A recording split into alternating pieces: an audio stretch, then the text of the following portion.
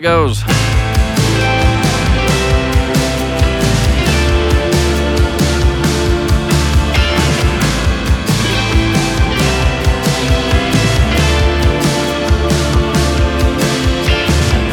Welcome to the Weekly Deep Dive Podcast on the Add-On Education Network, the podcast where we take a look at the weekly Come Follow Me discussion and try to add a little insight and unique perspective. I am your host, Jason Lloyd, here in the studio with my friend and this show's producer, Nate Pfeiffer. What's up? Nate. Hey, buddy. It's always good to be in the studio. It is always good to be in the studio. I live in this studio, so but even then, it's still always good to be in the studio and not in a cubicle. I know that that's great for some people, and it's not for me. So it is always good to be in the studio, Jason. Yeah, and where I don't live in the studio, it's nice visiting the studio. You know, I love having you here. I love being here. I'm sure that's not why you guys tuned in. No, it totally is for us to talk about the studio, dude. Living the dream. Living the dream. Hey, thanks, guys, for listening. Let me give you that shout out. We appreciate you guys listening to the podcast. We appreciate your support. And we appreciate the positive feedback that you've been sending our way. And we'll take any kind of feedback, positive, negative, or random. Just send it to hi@weeklydeepdive.com. Negative feedback, though, we can't promise that we won't have a little bit of fun with it. Okay, I'm just throwing it out there. We sometimes have a little bit of fun with it because life's too short to get too upset over negative feedback. We don't mind. But we also take constructive criticism and, take it for what it's worth. But we also are willing to have you help us see our blind spots as well. And deconstructive criticism, is that a thing? Deconstructive criticism? I mean, I've never heard that before, but I like the sound of it. Right? Yeah, I kind of really like it, actually. Okay. We'll take your deconstructive criticism, too, and for sure we're just going to have fun with that. Yeah, roll it our way. Okay, so this week's lesson, we're back to like a manageable portion of scriptures that you can read. Okay. 1 Kings, was it chapter 17 through 20? You're talking about a very limited scope. Unfortunately, we skipped like all of Kings to get there. Bummer. And then you go from like Solomon to Ahab, and you're like, wait a second, how did we get to Ahab? What happened? The whole kingdom split, and all of that history got left on the cutting floor. And not to mention, last week we ran out of time, and we didn't even get to Solomon because I was still stuck on David. So there's a lot of material that still needs to be covered. If you guys are okay with it, and even if you're not, sorry, because you don't get an input at this point, we're gonna go. Whoa! I'm not saying that in like I don't care what you say going forward. I'm saying that in the sense that right now I can't ask for your input because we are recording. It's too late. It's too late. It's too late. Sorry, guys. We're gonna do it anyways because Solomon's important. Yeah, we didn't get to touch anything of Solomon. We were talking about David. In fact, if I can even just mention Absalom, is that okay? We did Absalom last week, but you need to finish that story. Yeah, we said we were going to talk about him, and we ran out of time. Well, then let's talk about it now. So maybe we'll do a little bit of Absalom, a little bit of Solomon. I promise I'll keep it brief because today we're talking about one of the greatest biblical characters of all Bibledom. Bibledom. Yes. Okay. As long as we're inventing words here. Yeah, okay. If that's what we're doing, then that's what we're doing. I didn't realize we were inventing words, but Elijah. Let's talk about the other stuff first because Elijah's great and we need to spend time there. Yeah, we're going to spend a lot of time on Elijah, guys. This is going to be the meat of our message. Before we get there, let's just wrap up old King David, Saul, not Saul, and move into Elijah. So we talked about David and Uriah last time, and maybe it's worth noting Uriah the Hittite. Why is it significant that this guy is a Hittite? Hittites come from a kingdom outside of Israel. They did rule over Israel for a portion of time in their history, but the fact that Uriah is living in Israel and going to war, more importantly, to support the Israeli cause is that he has converted himself and his household to God, to Jehovah, and to the Israeli nation.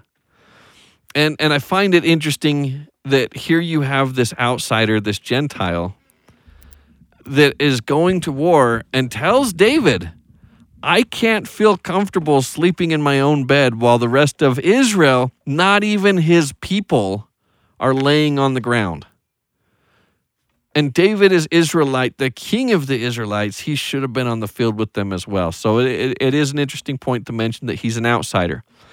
But because of what happens with David and Bathsheba, we're going to get to some interesting history. David's son rapes his daughter. David's daughter. His not his son's daughter. Yes, his sister. And it's kind of a stepsister. David has lots of wives, so it's not his direct sister, half sister. Is that the way you put it? Not step, half sister. And Absalom is the sister's full brother. And he's pretty upset about what happened to his sister, and he's going to David and crying for justice. And David turns a blind eye to it. Obviously, this was something that was horrific. This is something that shouldn't have happened, and something that is going unaccounted for. So Absalom takes matters into his own hands, and he slays his brother because the king either can't or won't. And not only are we starting to see a weak side of David in failing to execute judgment or justice in this case, and maybe it's because of his own sin, knowing that he had taken Bathsheba, and how can he execute his son for taking a woman that's not his wife when he's done something similar? Would he be condemning himself? Maybe this whole judge not lest you be judged, or with whatever judgment you judge out, that's what's coming your way. I don't know. In any hand, Absalom rises up, and he is going to take over. And for a while, he actually takes over the kingdom of Israel. David is exiled and has to flee. Absalom sets up a tent on the roof of the palace and takes David's wife into it, or one of his concubines, and goes into the tent in front of all Israel because it's a power play. The idea that if you sleep with the king's wife, you are taking on the king's role. You're putting yourself in his shoes, and you are stating that you are the next king.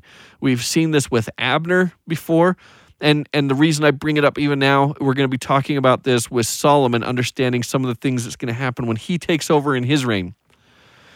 So he becomes the king, and he is ruling for some time over Israel. David is again on the outs, just like he was in the beginning with Saul. And he's living with men loyal to him in the army. Joab, the same one that slew Abner. And Joab takes an army to go in and fight. This is Absalom.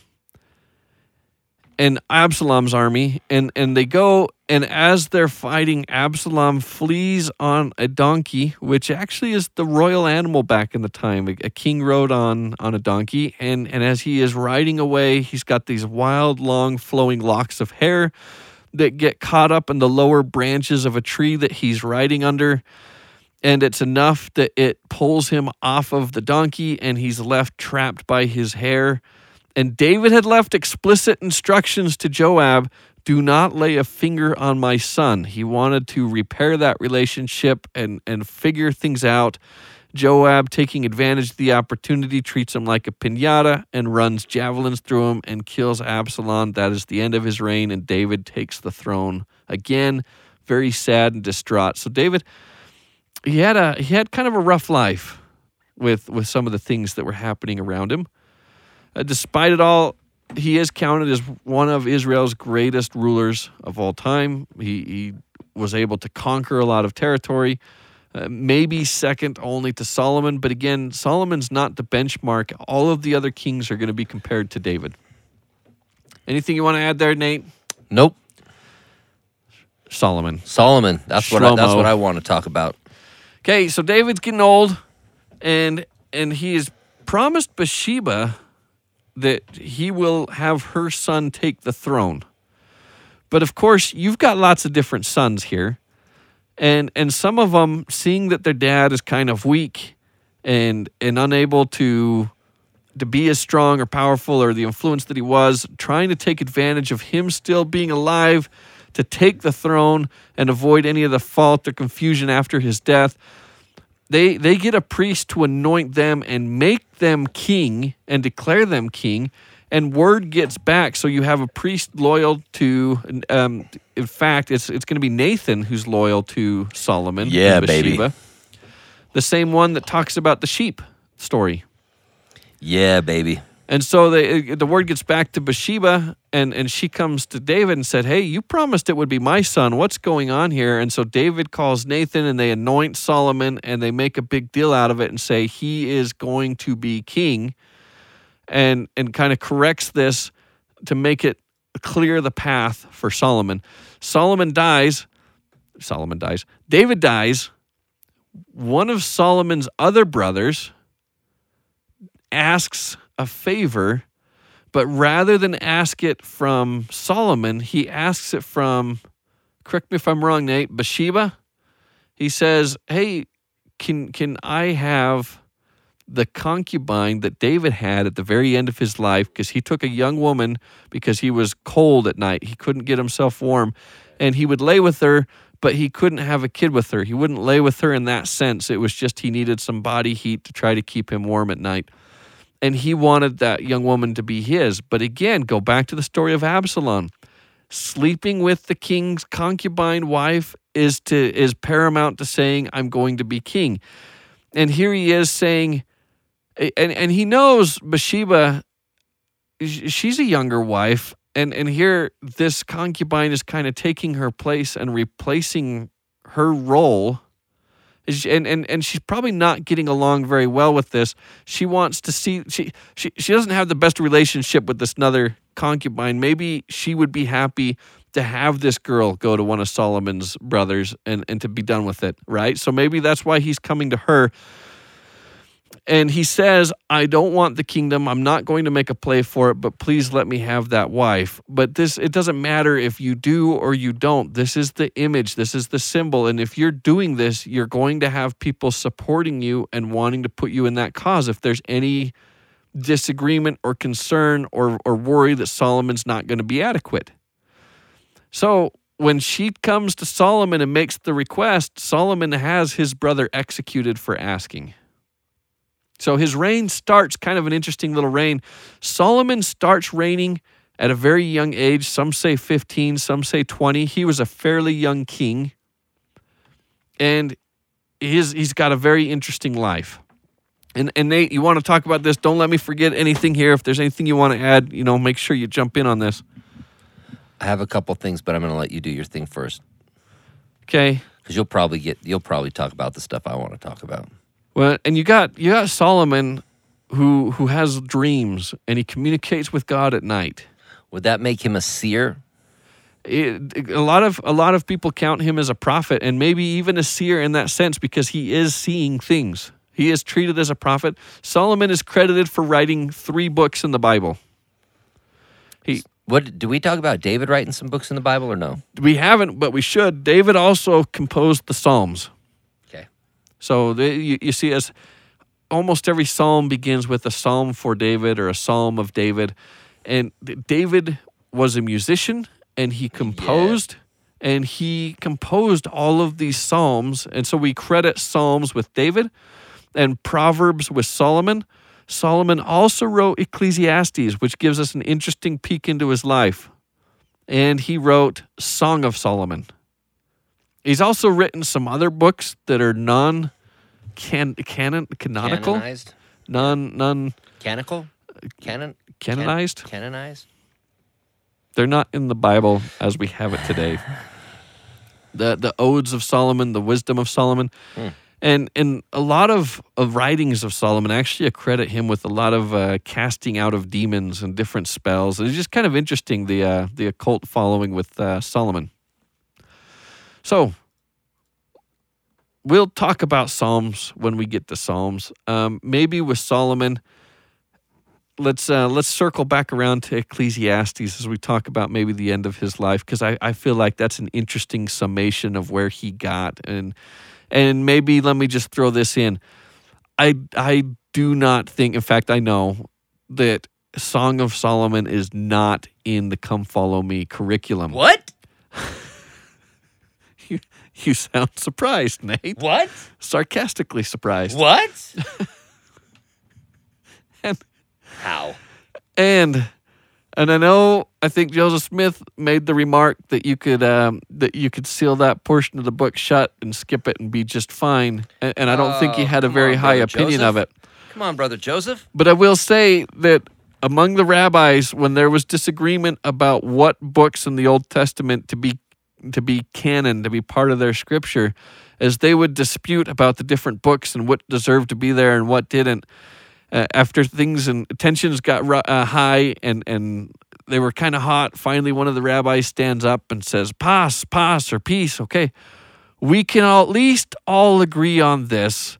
The Song of Solomon is the most important book of the Bible." And I don't think he was being sarcastic. They actually hold that book in high regard because they look at that intimate relationship and they feel like it really syncs with the intimate relationship that God has with Israel. This idea that there is intimacy with that covenant relationship and how God loves us and how we should love him.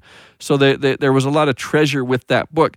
That being said, I feel like there is a bonus episode down the road where we can treat this book with some level of decorum and respect and maybe give you guys some insight into it and maybe appreciate some of the poetry that's in there without... I mean, I still feel like there's a reason that it's in the Bible, and I feel like we can handle it and do it in a good way. We'll see. We'll try. We'll try. Dude, if we could, that's a lofty goal to be able to find really amazing deep meaning and appreciation out of that book that is kind of considered a little bit just funny at this point. Yeah. We can do it though, Jason, you and I. We're going to pull it off. In fact, one of my favorite verses of all the scriptures in Song of Solomon, just for the poetic brilliance that it has, the Janus parallel. And you guys have probably heard me talk about that before. If not, I think Janus parallel is one of the most brilliant tools or pieces of writing in the scripture. But we'll get there. Okay. Let's go back to Solomon dreaming at night and communicating with the Lord. The Lord asks him, and here you have a young Solomon, what is it that you desire? And the Lord is almost like a magic lantern type deal. Like you rub the lamp and the genie's going to grant you whatever. And we have a couple instances of this happening in the scriptures, right? You've got the apostles that were asked what would they like to receive after they died. And the Lord is giving them this opportunity to ask whatever is in their heart, and he is going to grant them this desire. And asking Solomon, what is it that you desire?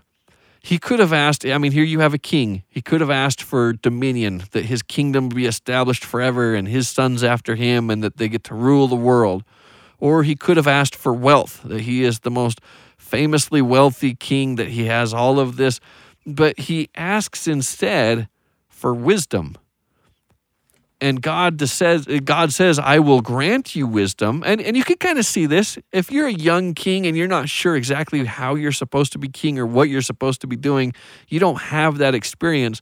Teach me how to be king. Help me to be the kind of king. And if I can be that person, then the rest of it can follow. And God grants not only that he will have wisdom, but because he's wise enough to ask for wisdom, that he is also going to grant him wealth and power and dominion as well. That's going to be something that he is going to accumulate as well. And so Solomon becomes extremely famous for his wisdom. When he writes the book of Proverbs, he's trying to record a lot of his wisdom for his sons to help them to be wise. And by the way, Proverbs is one of my most favorite books in the Old Testament. Proverbs. I used to read that a lot as a kid. All right. So we know the story of the two prostitutes that both end up having a baby, and one of them oversleeps her baby and kills it, and the other one doesn't. And the one that kills her baby in the night takes the dead baby and swaps it with the live one. And so in the next morning, the mom of the live one knows that the dead one's not her, so it creates this disagreement, and they have to take it to the king to settle this issue. Whose baby is it? And they don't have paternity tests. And boy, I mean, we see this discussion even today. Who's the daddy? Or, well, I guess it's not who's the daddy, but whose baby is this? Yes. You are not the father. You are not the father. And they take this to Solomon, and we know the story. He says, cut the baby in half, and the mom, who's the mom of the baby, says no, she can have the baby. And I find the wisdom in this. And even if she is not the biological mom, she is most certainly the better mom, caring more about the life of the baby than the situation that she's in, right? And I think that's the wisdom of Solomon, finding a test or a way to see who's truly going to care for the baby's best interest, not the mother's best interest, not what's fair on the surface, but who's truly going to have the baby's best interest in mind. Just keep going. Okay. Everybody knows that story. Everybody does. So let's talk about the downfall of Solomon. That's a good. Are you not ready to get there yet? Let's do it. I mean, he builds the temple and he has the dedicatory I know, prayer. but let's talk about that. Did we? I don't think we've talked a lot about about him building the temple, but and again, correct me if I'm wrong. Yeah, hit us up on the temple, Nate. Correct me if I'm wrong. I know where it's coming. About the amount of years on this, but let's hear it. So I'm glad you brought up the story about this baby being cut in half, because it's kind of a foreshadowing of the heart, I feel like, of David. It's kind of David's downfall is his heart and his allegiance. David or Solomon? Solomon's heart and his allegiance and his devotion became more and more split throughout his reign as king. Something I find interesting, and I kind of just want to throw this to you in a couple ways, what is the significance of the time that it took him to build the temple, which I believe was 7 years? But we could probably check. I'll probably check just to make sure.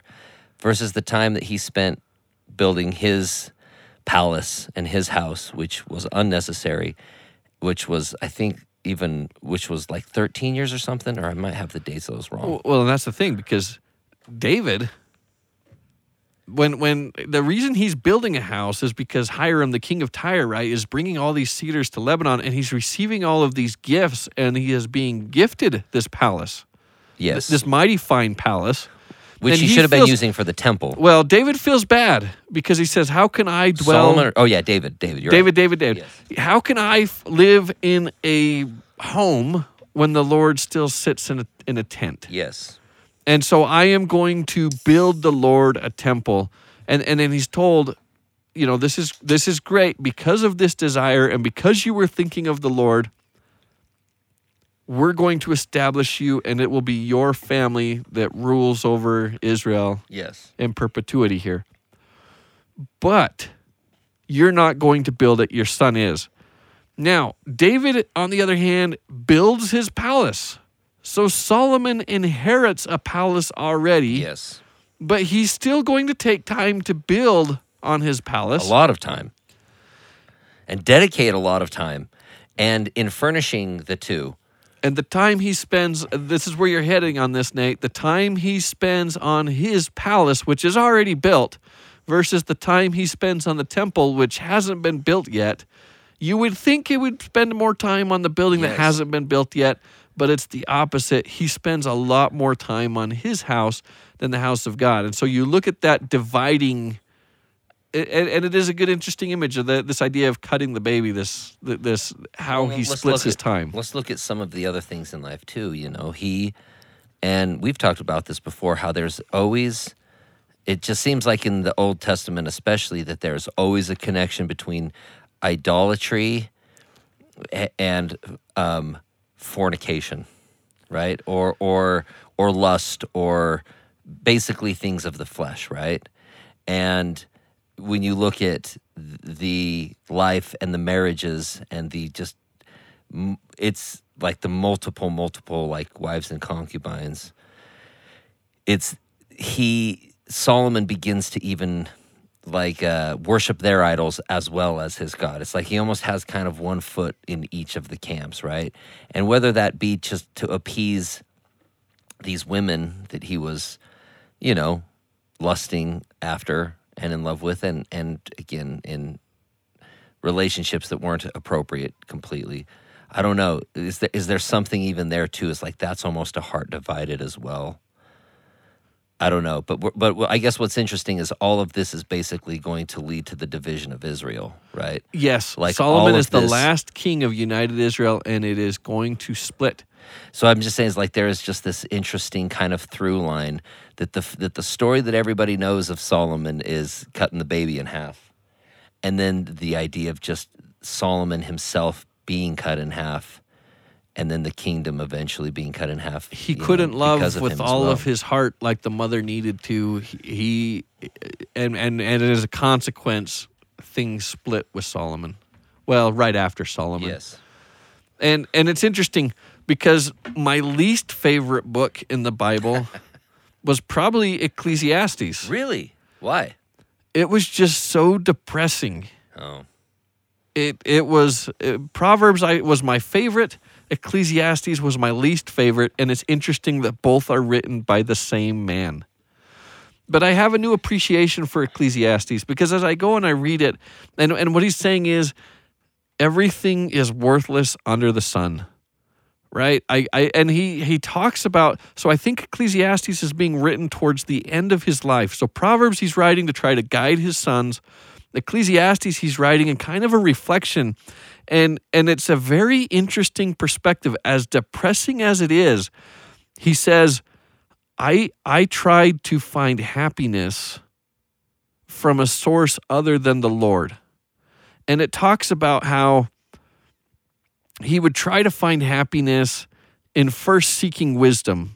He thought, I'm going to find happiness here. I'm going to learn everything I can and be as smart as I can, and that's going to bring me happiness. And he does, and after he's dedicated so much to wisdom, he feels hollow. He says he feels like he's chasing the wind. It's a senseless endeavor. And he says, okay, if that's not going to bring me happiness, what will? And so he turns to lust. And you mentioned it. And maybe I have these numbers reversed. It's 1,000. He had either 700 wives and 300 concubines, or 300 wives and 700 concubines. Either way, 1,000 women that he was connected with. As king of Israel, a lot of these, as you say, are political relationships. And he is marrying women outside of their belief system, which is also bringing in different gods to worship, and he's turning towards different things. So it talks in Ecclesiastes how he's going to pursue lust.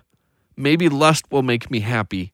And after chasing all these women and all the desires of the flesh and not finding happiness there, he says again, it's foolishness under the sun. I wasted my life. It was like chasing the wind. It didn't fulfill me. So I turned to wealth. And I tried to amass as much wealth as I could, and I did not deny myself any pleasure. And so he would just, and you can almost see in Solomon. Oh, go ahead, Nate. I was to say he's moving from one idol to the next. He is. The idol of the flesh, the idol of gold, the idol. It's like he's just chasing an idols. And again, that is what an idol is, right? Is a false sense of something of meaning, right? It's the cheap version of something of value. Man is that they might have joy. God's whole purpose is to make us happy. When we turn away from God, that happiness is impossible to find anywhere else. It's just like a drug addict chasing the next high, or any other thing that we use to try to replace God with as a form of happiness. And that's the great lesson that Solomon learns. And so I kind of have, maybe in my adult life, a better appreciation for Ecclesiastes than I did. I don't just see it as a depressing book anymore, but rather an addict's lesson, having chased happiness in wisdom and knowledge and learning and not finding it there, in sex and relationships and women and not finding it there, in wealth and power, and then building projects. This guy was a builder. He built the temple, he built his house, and as you say, he dedicated a lot more time on his house. He had harems and women, and he thought anything that would make people happy, I am going to include, I'm going to put it in here. And he had building projects all over the kingdom. And he's credited, this is like the golden age of Israel history. They're united and they're flourishing and prospering, and he's doing all of these projects. He's not an idle man sitting by wasting away doing nothing. You know, you look at King Noah and his wickedness, and you talked about this, Nate, this idea of art maybe flavoring or tainting our image of a bad king. And you think of him just, you know, this heavy-set king with a wine glass in his hand. Jewelry. Yeah, who's just kind of lazy. Dude, it said he was lazy. It said he was lazy. Solomon is not lazy. He is maybe even obsessive-compulsive, chasing happiness in all the wrong places. And it's right. Doesn't work make us happy? Don't we find joy in what we do? But at the end of the day, he says, all of these things that I constructed with my hands, all of these waterworks, all of these buildings, and all of this whatever, it was like chasing the wind, and there is no joy under the sun. It was for naught. It never made me happy. How does that work? How do you not get happy accomplishing these things? I mean, I have answers to this. I don't know, though. I don't want to jump in if you're... do. Answer away. Because that's the whole lie. That's Satan's lie, even in like when he's going through opposition in the temple, right? That good, evil, whatever, pleasure and pain. It's like those two things... I don't know. I don't know if those are direct opposites, right? I don't know. Like, it's almost like Satan is always trying to kind of twist the thing. Like, pleasure and pain, I don't think that those are necessarily even two necessary things. I don't know. It's just those two things always stood out to me, right? But it's idolatry. It's the idea that, again, you have something that you feel either even great about in the moment, or you think, oh, big picture, this is going to be something fulfilling. But if you're not doing something, I don't know, with the right intent or the way that God wants you to do it, or I don't know. It's like even in this life, we have fun doing stuff, right? Like, there are a lot of fun things that I enjoy doing. I like golfing, I like playing video games, all this stuff, right?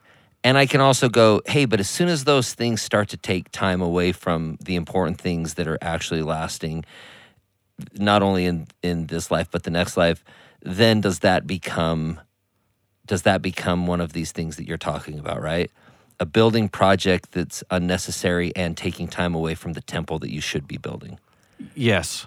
And I look at this, I think it's something very common in our culture, this idea of a midlife crisis. When you've had time to accomplish something and you're starting to get a little bit older and you look back on your life and say, what have I done?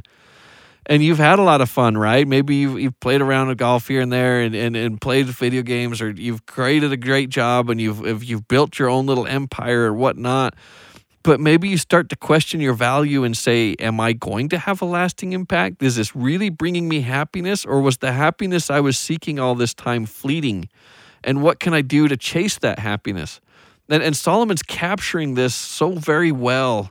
And you can see as he turns away from the Lord and starts chasing his happiness in all of these different places, very industrious, very prosperous, and he was blessed and he did a lot of great things, but it left him feeling hollow and empty. And Isaiah, I think, says it so well when he talks about dreaming, right? And you're trying to eat, and you wake up and you find out that at the end of the deal, it wasn't anything. And maybe the best way to sum this up is no amount of success can compensate for failure in the home. This idea that if we build this whole idea of happiness in an empire outside of where it should be and dedicate all that time to our own house and not God's house, we're going to find that it's kind of a hollow, fleeting image in the night that wasn't what we thought it was all going to be. It wasn't cracked up to what it should have been. Awesome. I think that's good for Solomon. Should we keep going? Yeah, and that's really a kind of a good segue into Elijah, because Elijah is going to address that very same issue with Israel. Because he's going to say, how long, Israel, are you going to be worshiping the Balaam, the Baals, the false gods, and the Lord at the same time? And you're trying to split your time thinking that you're going to make both happy, and it's not going to work. But as good as a segue as it is to Ahab, I feel like we would be doing injustice if we just skipped Solomon to Ahab. Like, there's a lot that happened between A and B. And maybe it's worth mentioning that at this point in time, the kingdom is going to split in two after Solomon's death. You have his son who's going to take the throne, and as I'm flipping around here. Ahab is in the captain of the Pequod. I don't know, what's the name of that boat? In Moby Dick? Yeah, I was going to say, Moby Dick. I didn't read that book, Nate. I tried a lot.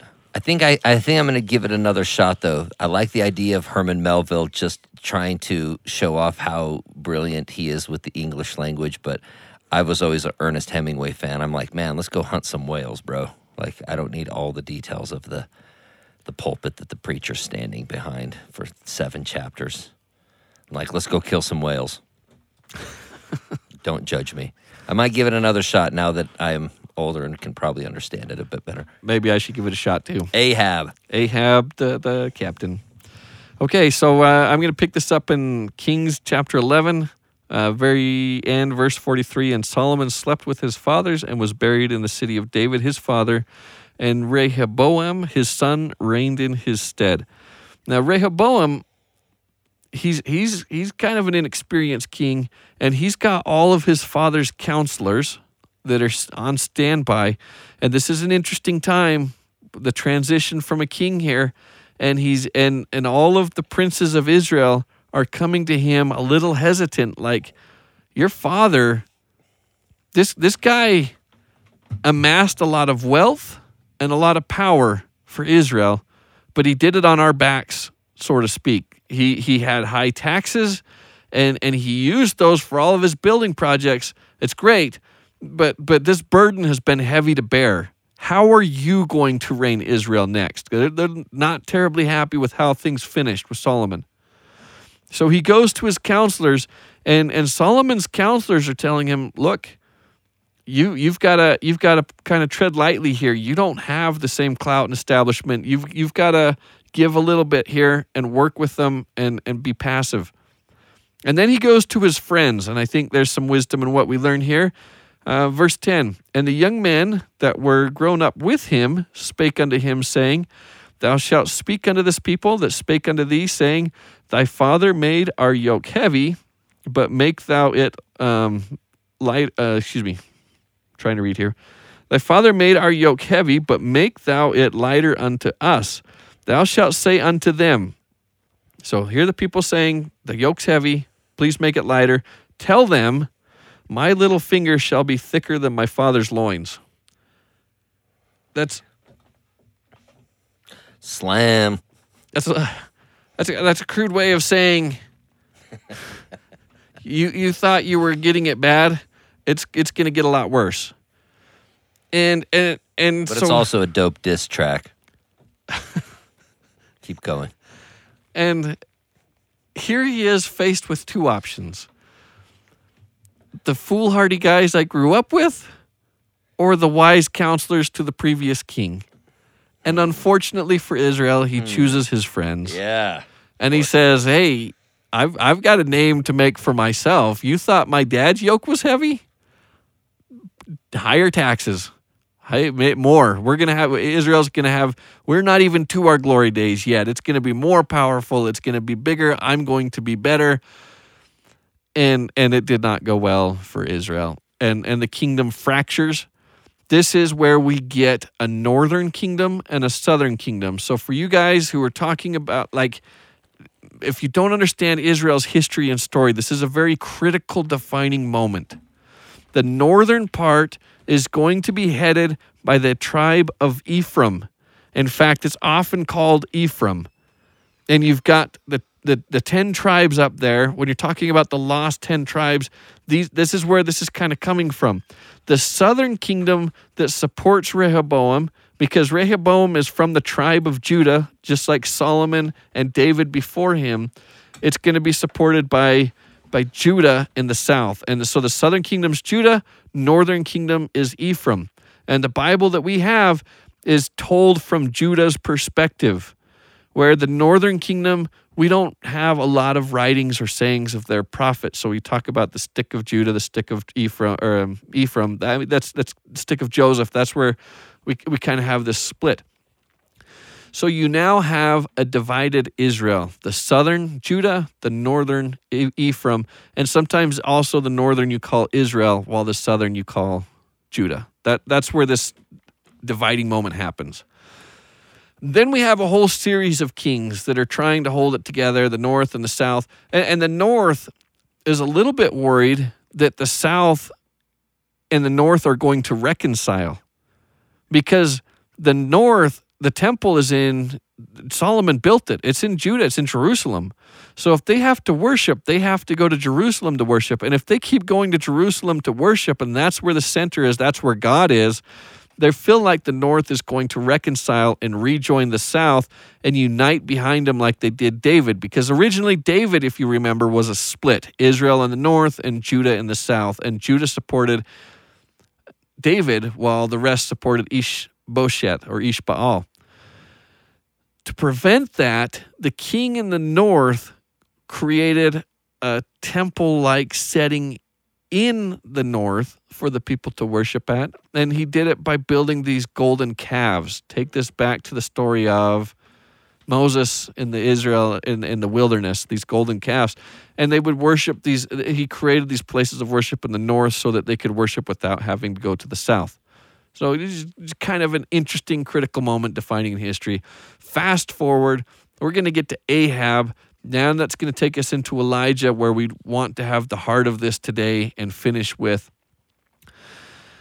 Ahab marries Jezebel, and Jezebel worships the Baalim, the Baal, and not only Baal, but Ashtaroth. So Baal being the Lord, this Jehovah character, the God, and then Ashtaroth being his consort, his wife. So kind of this heavenly father, heavenly mother type thing. And she introduces this practice to Ahab, and Ahab introduces this to Israel. And Elijah is the prophet here at this time, called to be the prophet. And he goes to Ahab and talks to him and says, this is not acceptable. Ahab's not very happy about it. And it gets to the point where Elijah is going to seal up the heavens and cause it so it won't rain and that there'll be a famine in Israel.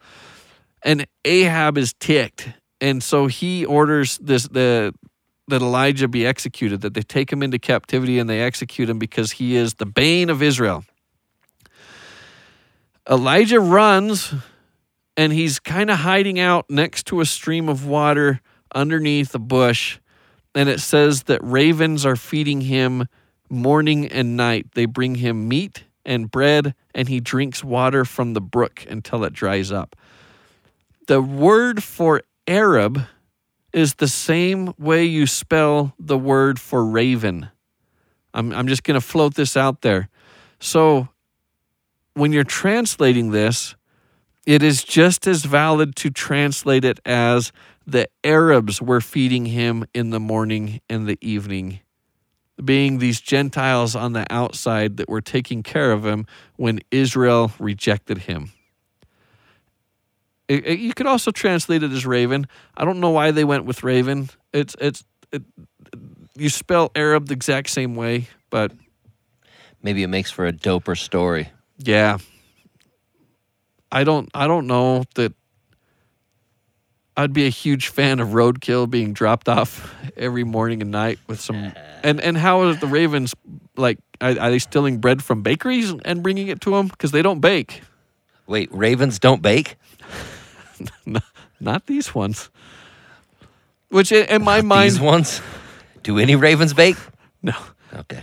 unless it's like the Baltimore Ravens. Oh yeah, baby, Ray Lewis.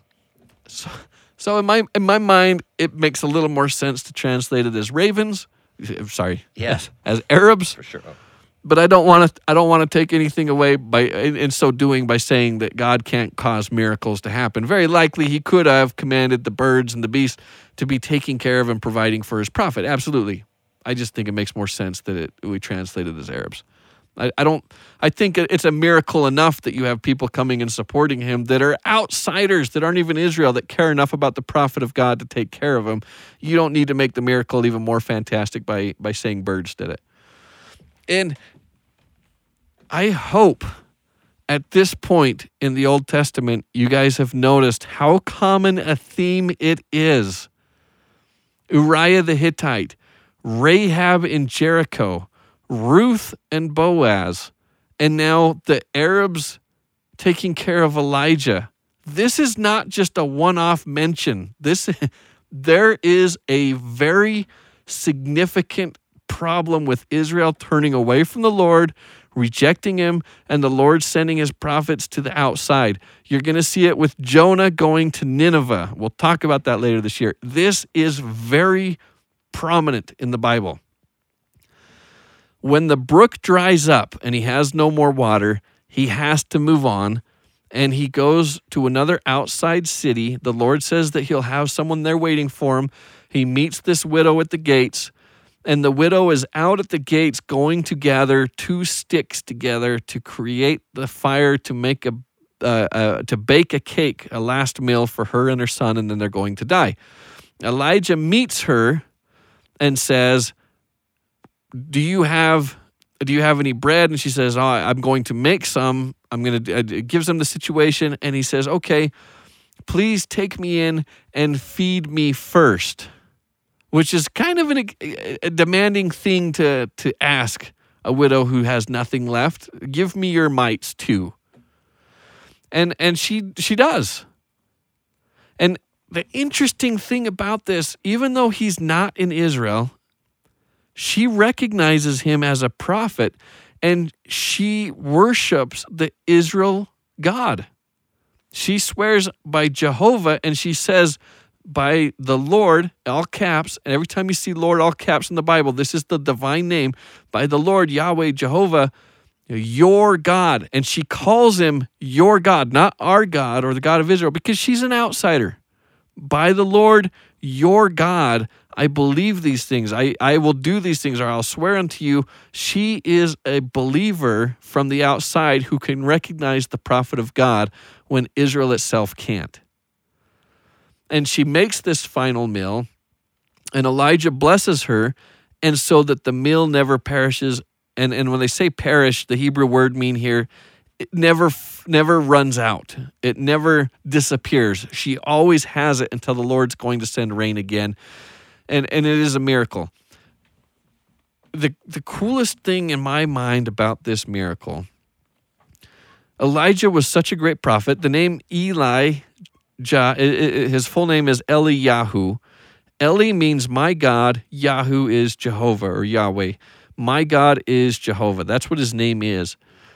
And as he comes into this place, the coolest thing is Israel, after Elijah, they believed that the Lord would send Elijah again before the coming of the Messiah.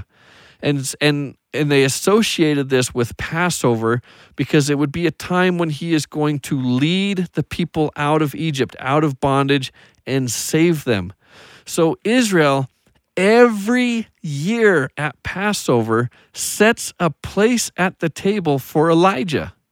If you have 6 people in your family, you're setting 7 places, and you leave the 7th place empty for Elijah to come in the door and to share that meal with you, because they believe that he is coming back. And in the New Testament, Christ mentions this story about Elijah and says, there were many widows who were starving in Israel, but to none of them did Elijah go, but to this outsider, to this Gentile woman. And a famine of food is synonymous in the Bible with apostasy, a famine of the word of God. Man does not live on food alone, bread alone, but also on every word that proceedeth the mouth of God. When you don't have food, you're not having revelations. The reason why the heavens are sealed is because God had them shut up. If you're not going to listen to my word, if you're going to shut me out, then I'm going to shut my water upon you. And the rain is often associated with revelation. If you're not going to receive my revelations, you're not going to receive my rain, and your crops are going to perish. You're not going to have food. You're not going to be nourished. You're not going to have the word of God. Synonymous. This story is very prophetic because on Passover in 1830, April 6, Jews all over the world had set their setting for Elijah to come, and into none of the widows, and it's also significant that it's a widow, because what does it mean? A widow is somebody whose husband is dead. Israel is the widow. Why are they the widow?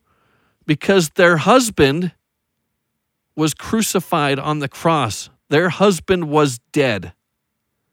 And in a time of apostasy, when Israel had gone astray, unto none of these widows did Elijah come, but to the Gentiles, to Joseph Smith in the Kirtland Temple on April 6, Passover, Elijah came and gave him the keys, a forerunner in the restoration of the gospel. It's just a fascinating story to me that fits so well with this idea that an outsider, a Gentile, is going to receive this. And not only they received it, but with the promise of the restoration of the gospel was the idea, the promise that this gospel would never again be taken from the earth. The meal would never perish. The oil would never run out. The gospel will never be taken away from the earth again. We will not see another apostasy until the Savior comes. So I love this story. Fantastic symbolism in that. Great insight. Seriously, it's great stuff. And yeah, I mean, it's a powerful story. And we can recount, later, her son dies. And it's interesting because she has this guilt complex because she says, surely God is punishing me for something she did. It doesn't say what she did. It doesn't matter what she did. For some reason, she feels it's her fault that her son is dead. She asked the prophet to raise him. The only reason I bring this story up is I think it's fascinating. It says that the breath had gone out of him. He wasn't breathing anymore. This kid was dead. And so Elijah asked the Lord to bring this kid back. And it's not just enough that you say, okay, command that his spirit's in there and the kid's going to live again. Instead, Elijah lays on top of the boy. So he takes the boy, lays him up in the bed, and then he lays and spreads himself out over the boy 3 times. And then the life comes back into the boy. And the reason I bring this up, we're going to see this again with Elijah later on when the rain comes back to the earth, is when God is going to do something, it's not that I ask the Lord to do it and he does it. The Lord acts on faith. And as the scriptures say, doubt not because you see not, for you receive no witness until after the trial of the faith. How does God try our faith? Faith is the principle of action. He can't try it unless he asks us to act on it, to do something. There is a physical action that is accompanying these miracles. Anoint your eyes with clay in the spittle, or go and wash yourself in the Jordan, or in this case, lay on the boy 3 times. And it's not until you act and do those things that you're proving that you have faith that the miracle then follows and the boy is risen from the dead. And so I felt like it was interesting enough to mention that and talk about it because this is going to get interesting in the next story of Elijah. And I'm sorry, I'm probably running us way on time. Good. Let's get to the next story. story. Is there some symbolism in that at all of like being buried for 3 days? Or is that too much of a stretch? I don't think that's too much of a stretch. 'Cause I think it's even interesting though how the son was alive, was buried for 3 days, and then breath was returned to him or whatever. Yeah, I think that's I like the subtle hint in there. Because you see the same thing with Lazarus, who was dead for 3 days, and you're Yes. going to see the same thing with Christ when Yep. he dies. And I love that the Old Testament continues to have just a treasure trove of signs all pointing to Christ. And I hope that when Jesus comes back, it will be not the hardest thing in the entire world for the awesome Hebrew people to accept. I also don't think it's a coincidence that you see that message in Malachi, the last scripture in the Old Testament, that I will prepare my messenger and send my messenger before my face to prepare the way for the coming of the Lord, that Elijah will come. And you see that as the very end piece to the Old Testament, and then the New Testament, Christ comes. And of course, you also have Moses and on the Mount of Transfiguration, Elijah coming to the apostles there before Christ performs his ultimate work in Jerusalem. They're very closely associated. Elijah with the keys and the coming of Christ. Elijah is a very powerful figure in the Bible. He was an awesome prophet. He was. And we're going to see some of his personality in the next deal, because now he's going to go back to Israel. You would think that these years of famine would maybe cause the king to soften his heart a little bit. Ahab, on the other side, on the other hand, is actually trying to get all of the neighboring kings to look for Elijah and send him back to him. Like, he's got a bounty on his head, and he's looking for him. So Elijah goes to Obadiah and says, hey, I'm ready to talk to Ahab. Have Ahab come and meet me here. And Obadiah's like, not a chance. If I tell him to come, and then the Lord carries you off with a spirit somewhere else, and then he's going to look at me and like, where's Ahab? And then I die. That's not cool. And so Elijah has to promise him, like, I will be here. The Lord's not carrying me off. I'm not running away. I will meet with Ahab. Ahab shows up, and Elijah's words here are very powerful. He says, go and get all of Israel and all the priests of Baal and gather them together in this valley. And this place on Mount Carmel, it is the best place for this. It is surrounded by a wall on 3 sides, and you've got this platform on the 4th where all of Israel can see what's happening. And this is also the place where the altar of the Lord had been built and had been destroyed later when Israel turns and starts worshiping false gods. So he's going to take people back to their roots and create an audience where he can perform the miracles and try to reinstate the correct worship among Israel. And I don't know how he talks Ahab into doing this, but Ahab goes and he brings Israel, at least a large portion of Israel, and the priests of Baal with him. For some reason, the priests of Ashtaroth that he asks him to bring as well are left out. And I don't know if it's just Jezebel says, no, they're not coming or what, but they don't end up showing up for this deal. And Elijah says, how long, Israel, are you going to limp? And it's cool that you don't see it in the English. The Hebrew word here is limp. How long are you going to limp on both sides, Baal and the Lord? Because you're trying to pacify the Baal and do what he wants. And at the same time, you're trying to not upset the Lord and do what he wants. But it says, I, the Lord God, am a jealous God. You shall not have any other gods before me. The very act of worshiping the Baal and the Baalim, you can't worship God and worship them too. You can't walk in both worlds. And so that's why I love that he says limp. How long are you going to limp in both worlds? So taking that back, Nate, to how you're saying dividing the baby, Israel's dividing the baby. The baby can't live. This is impossible. You can't please God by worshiping both on the same time.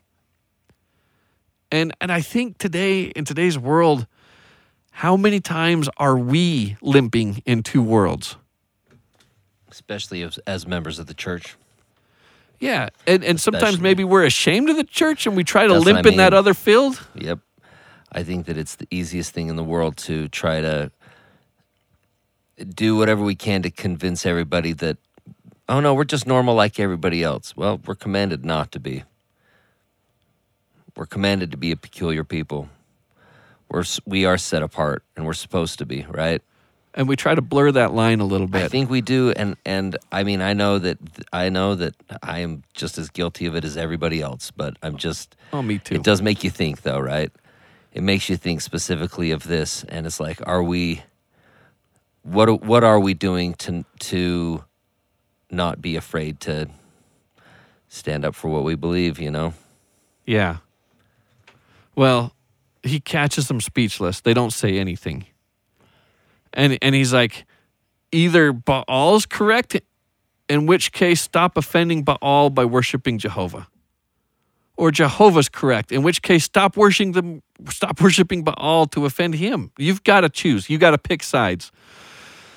And it's interesting how he sets this up, because remember, this actually goes back to the very beginning when Moses consecrates the priests, the sons of Aaron. And you remember, fire came out of heaven onto the altar, and then Aaron's sons, not in the morning and not in the evening when the time of the offering was, but at an odd time of the day, they offer their own fire and they're struck dead. Remember that? So going back to that moment, here is the same spot they're building this. Elijah is going to rebuild the altar using 12 stones, one for each of the 12 tribes of Israel, and he's going to lay the wood in order. He's going to, you listen to the language, he's doing everything how it was originally commanded to be done. And he's going to have it, the offering in the morning or in the evening. And he gives the first spot, the morning, to the priests of Baal, the Baalim priests. He says, okay, choose 2 oxen, and you pick whatever one you want to sacrifice and give me the other one, and I'll offer it as a sacrifice. And you set up your altar, and you put it on here, and you can go first. You can take that morning spot to offer up fire and to offer this up to your Lord, but you can't light the fire. You have to have your gods do it, because when Israel was first established, the fire came from heaven. I don't think that's what people realize here. This is him going back to their roots. When Israel was founded, this is what happened. Is this really the God that brought Israel out from Egypt across the Red Sea and established them in there? If so, let's worship him. I'll give you your chance. Have him repeat that miracle. So the priests of Baal, the Baalim, the priests, they're cutting themselves, they're doing this rituals, and they're dancing. And it says it takes it all the way to midday. So from the morning to midday, they're trying to get fire to spontaneously erupt onto the altar and burn up their offering that's on there. And Elijah, after midday passes, starts to ridicule them. And I love it because he says, He does. He says, perhaps your God is away, or maybe he's pursuing. And the Hebrew word here, pursuing, is maybe he's in the bathroom and can't hear you. Yeah, maybe your God had to stop by at the bathroom, so maybe you should call him a little bit louder. You know, maybe he's just one of those gods that has to spend a little bit longer in the bathroom to avoid his kids or something. Like maybe, I don't know, see what you can do. Make more ruckus.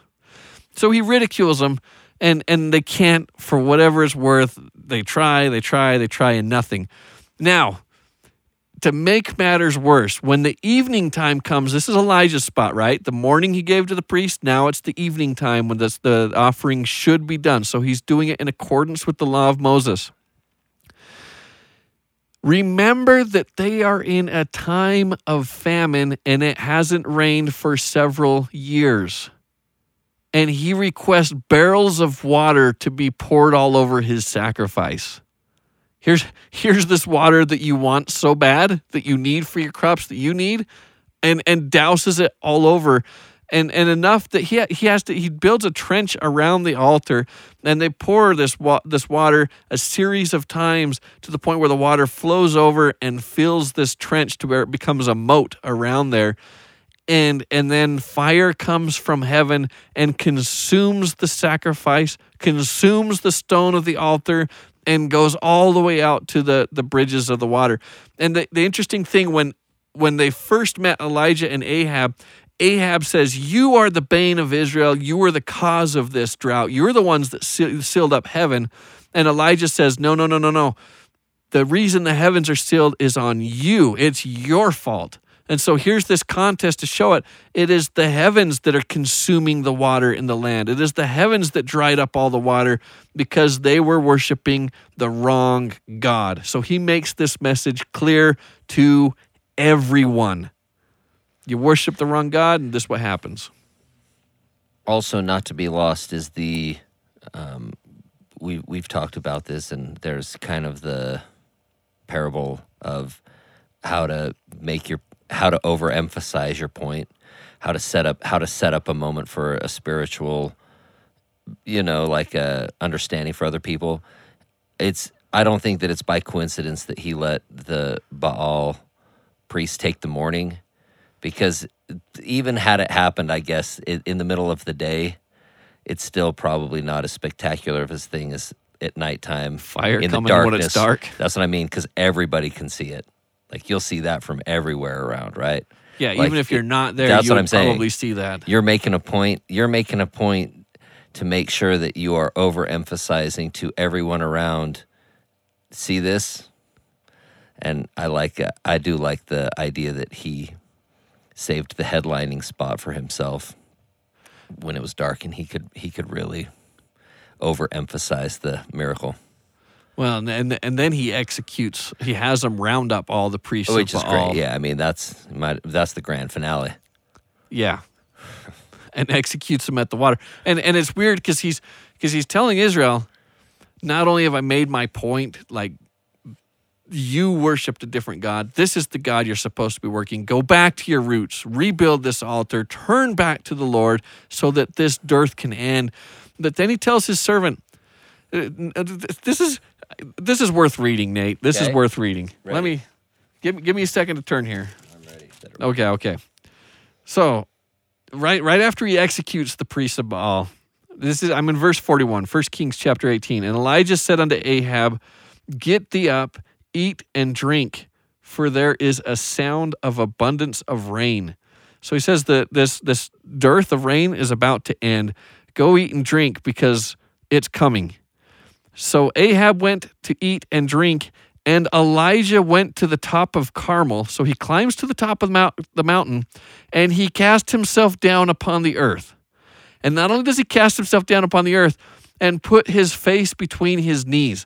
So I'm just thinking about this with all the superhero movies that we got up here. After he had the fire come down from heaven and consume it, and after he executes all the priests, he climbs to the top of a mountain, jumps off the mountain down into the valley below, and lands with his head down in a kneeling position. And you're like, what kind of superhero? This is the ultimate grand finale. This is the show of a lifetime for all of the people around the area. And this is where his servant comes in, and he says to his servant, go up, look now towards the sea. Okay? So after all of this dramatic, he's got his dramatic entrance right at the end, so it's almost an entrance/exit. Go look now at the sea. Now. And he went and looked and said, there is nothing. And you're like, well, that's kind of anticlimactic. And then he says, go again. And he comes back, still nothing. Okay, go again. Still nothing. And he does it 7 times. And so when he comes back the 7th time, he says, well, there's a little cloud. It's about the size of a fist here. Not that big. And he's like, yeah, it's time. It's coming. And it came to pass the 7th time, he said, behold, there riseth a little cloud out of the sea like a man's hand. And he said, go up, say unto Ahab, prepare thy chariot and get thee down, that the rain stop thee not. It's coming. So then he prophesies that the rain is on its way and that the Lord is the Lord. And so Ahab has to go and ride out before he gets caught in the mud to return to Israel. And the weirdest thing about this to me is Ahab just witnessed this miracle, this phenomenal miracle. Here he is, the king of Israel. What do you do with something like this? And he comes back and he tells Jezebel, and Jezebel says, are you kidding me? I will not stop until Elijah is dead. May God destroy me if I don't make Elijah like the priests of Baal that he destroyed. How dare he destroy these priests? And Ahab must not have had much of a backbone to, at this point, still not support Elijah and still not stand behind the Lord. And we get one last story about the story of Naboth, and I've talked a lot, so I'll just kind of sum this up and just finish off with the story of what happened to Ahab. And maybe you, Nate, you can finish us off with give us a little insight. We're way out of time. If anything, we'll do it in a bonus thing. I promise. Okay. They have this guy named Naboth, by inheritance, by lot, by Israel, how it works. He has this property, this nice vineyard, and Ahab and his wife, they want it. Jezebel wants it. And so Ahab, kind of this guy without a lot of spine, keeps bowing to whatever his wife says. And she concocts this plan to falsely accuse this man of, to kind of set him up and to get him executed so that they can take his vineyard. So you almost have this story of David taking the one wife away from this guy, but it's not wife in this case. It's they're setting things up to steal this land and take it away from Naboth. And because of what happens, that's the final straw, and they prophesy of the death of Ahab and his wife and his family and how they're all just going to get wiped out. And in the end of the deal, they kind of get their justice, if you will, in the story of Ahab. So that's not the end of Elijah, but it's a very powerful introduction to Elijah and who he is and the kind of run-ins that he has with the king and kind of the situation with Israel as they've decayed and let their kings lead them astray from worshiping the Lord. And powerful section. Awesome, man. Let's wrap it up. Okay, are you sure there's nothing you want to add? I mean, the only thing that I was going to say is interesting as we were talking about it. I'm like, I'm gonna jump on and look at some stuff real quick, and it is interesting. A lot of the people for Moby Dick, because in Moby Dick it talks a lot about Jonah and the whale, especially early on, the Leviathan. But as we know, spoiler alert,